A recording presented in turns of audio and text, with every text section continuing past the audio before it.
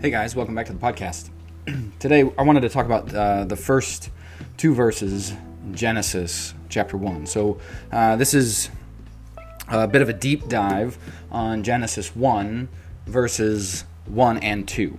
So here's what it says. In the beginning, God created the heavens and the earth. And the earth was without form and void. Darkness was over the face of the deep. The Spirit of God was hovering over the face of the waters. The Bible is clear. God created the heavens and the earth. Furthermore, God did it without the involvement or the presence of any other god or goddess. As Holy Scripture will highlight, as the story unfolds from Genesis to Revelation, God exists and He acted in creation as the eternal Trinity. One God, three persons, Father, Son, and Holy Spirit. But there is no rival. When it came to be that creation was brought about, God did it, and God did it peacefully. The account of creation in Genesis 1 is orderly. It's peaceful.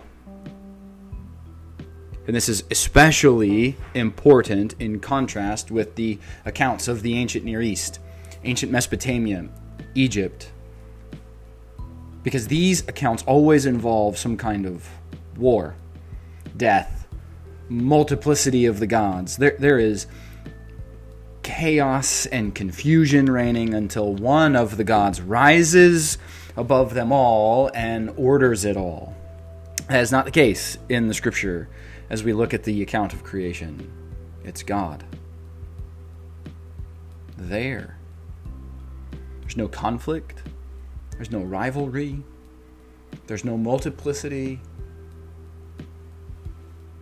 We're told that Elohim created the heavens and the earth. Now, I will say this. The word Elohim in Hebrew is plural for the word El. El meaning God in singular. Elohim meaning gods or holy ones, holy things.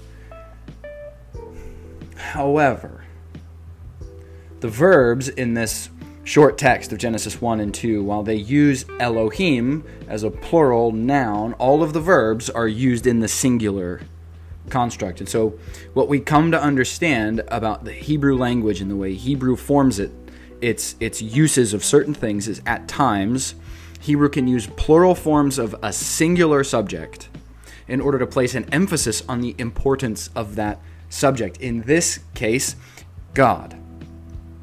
So while the noun for God is Elohim, and it is a plural noun, all of the verbs in supporting text read in the singular, which indicates that we're talking about one God who happens to be incredibly important. And this will be the case throughout our Old Testament texts, throughout the Hebrew Bible, throughout the First Testament, whatever nomenclature you want to put there. The consistency is there.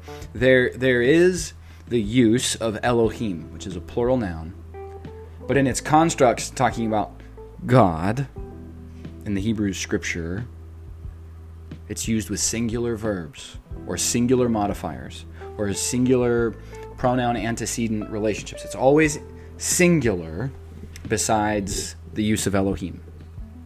And what we come to understand is that the singular emphasis with the plural noun is a way of emphasizing the importance of Elohim. I think there's also a really deep Christian theological irony in the use of Elohim with singular verbs and supporting pronouns throughout our First Testament text. We may not be able to say it was sort of an intentional, subtle hint toward Trinitarian understandings of God in the First Testament because of the understandings of the authors and the theological development that we see tracing out. But I don't think it's beyond the Holy Spirit to inspire the authors to use singular formations with a plural Elohim as a way to communicate deeper truth as we meditate on the Scripture. In other words, I think the Spirit inspiring the text might be up to something.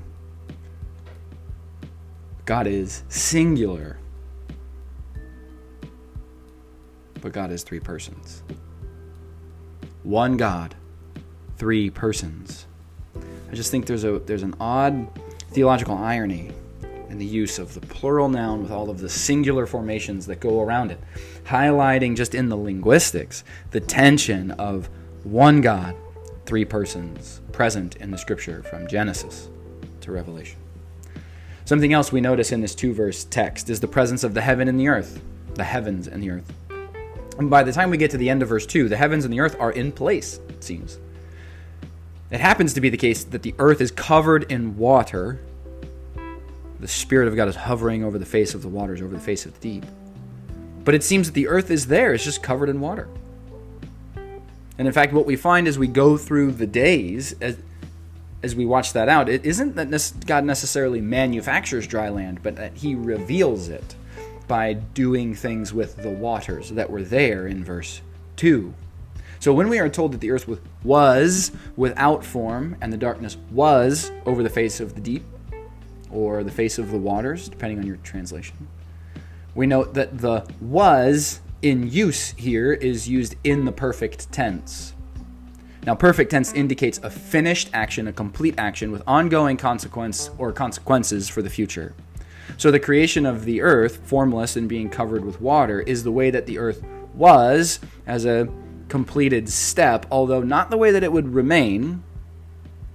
And what is told to us as the unfolding story of Genesis 1, beginning in verse 3, is a description of what God is going to do with the earth as it exists in this formless and watery state.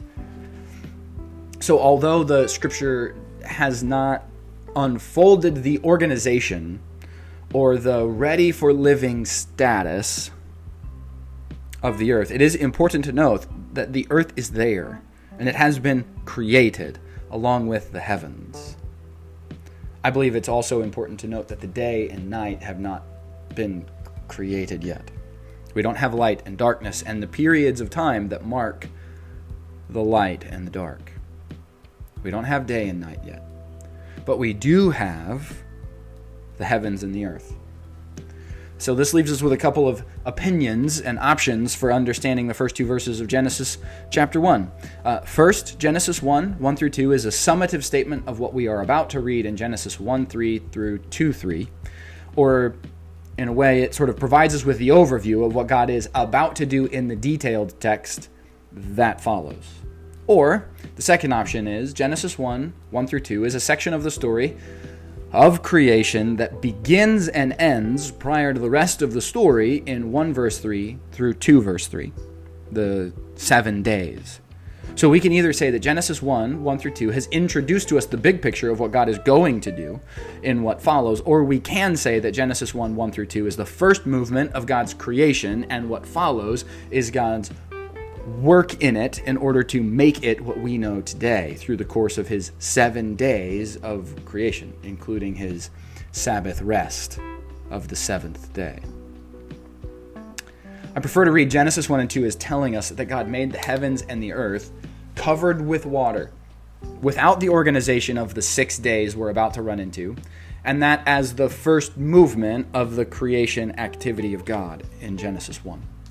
I prefer this reading because Genesis 1 through 2 is told to us in the perfect tense, while Genesis 1, verse 3 and following comes to us in the consecutive imperfect tense. Now, consecutive imperfect tense describes what was or what was done in a manner that is dependent on a sequence or a set of consecutive actions. So Genesis 1 through 2 tells us that God made the heavens and the earth. And the earth at that moment was not organized or structured as it will be in verse 3 and following. God created the heavens and the earth, but then set about a specific pattern, plan, and process, sequence of events, in order to organize the earth in the specific days of Genesis 1:3 through 2:3. This reading does raise questions for us, though, about the first day of God's creative activity and when he made the heavens and the earth. So, can we read Genesis 1 through 2 to say that God created the heavens and the earth before day 1 in Genesis 1:3 through 6? Or can we say that Genesis 1 through 2 is part of the first day? Reading verses 1 and 2 as part of day 1 does not explain the shift in tense from perfect tense in verses 1 and 2 to the consecutive imperfect tense in verse 3 and following. The shift in tense seems to me to be emphasizing Genesis 1 and 2 as a first movement of God's creative activity, and that it might be placed before the sequence of the days, given the shift to consecutive imperfect, which starts the sequence of events that begins in verse 3. Now, this reading has a couple of implications for the rest of what we get into in Genesis 1 through Genesis 2, verse 3. First, it means the earth and the heavens may have been made outside of the framework of the days, thereby not necessarily be able to be dated within those 7 days. Second, it means that certain things God does on some of the days might be more about uncovering and organizing what was already manufactured and present before or at the beginning of day 1, because it's happened in verses 1 and 2. Now, we're going to explore these a bit more as we proceed through Genesis 1:1 through 2:3, but really what we've landed on is this. Genesis 1, verses 1 and 2 tells us that God has created, past completed act with ongoing consequence, the heavens and the earth. That ongoing consequence becomes the sequence of events we get in the 6 days of God's activity and the 7th day of God's rest. So, interpretive moments then, Genesis 1 and 2 is either the first movement of God's creative activity and it is part of day 1. Option 2, Genesis 1 through 2 is the first movement of God's creation and it is before day 1. Or Genesis 1 through 2 is a summative statement, a summary statement, an introductory statement, a preview, if you will, of what is about to follow in verses 3 of chapter 1 all the way down to chapter 2, verse 3. We are going to explore these ideas, these interpretive models, and how Genesis 1 has been read and understood the next time we are together. I hope this is helpful and gets us started well on our journey in Genesis 1. Have a good day, guys, and we'll talk the next time we're together on the podcast.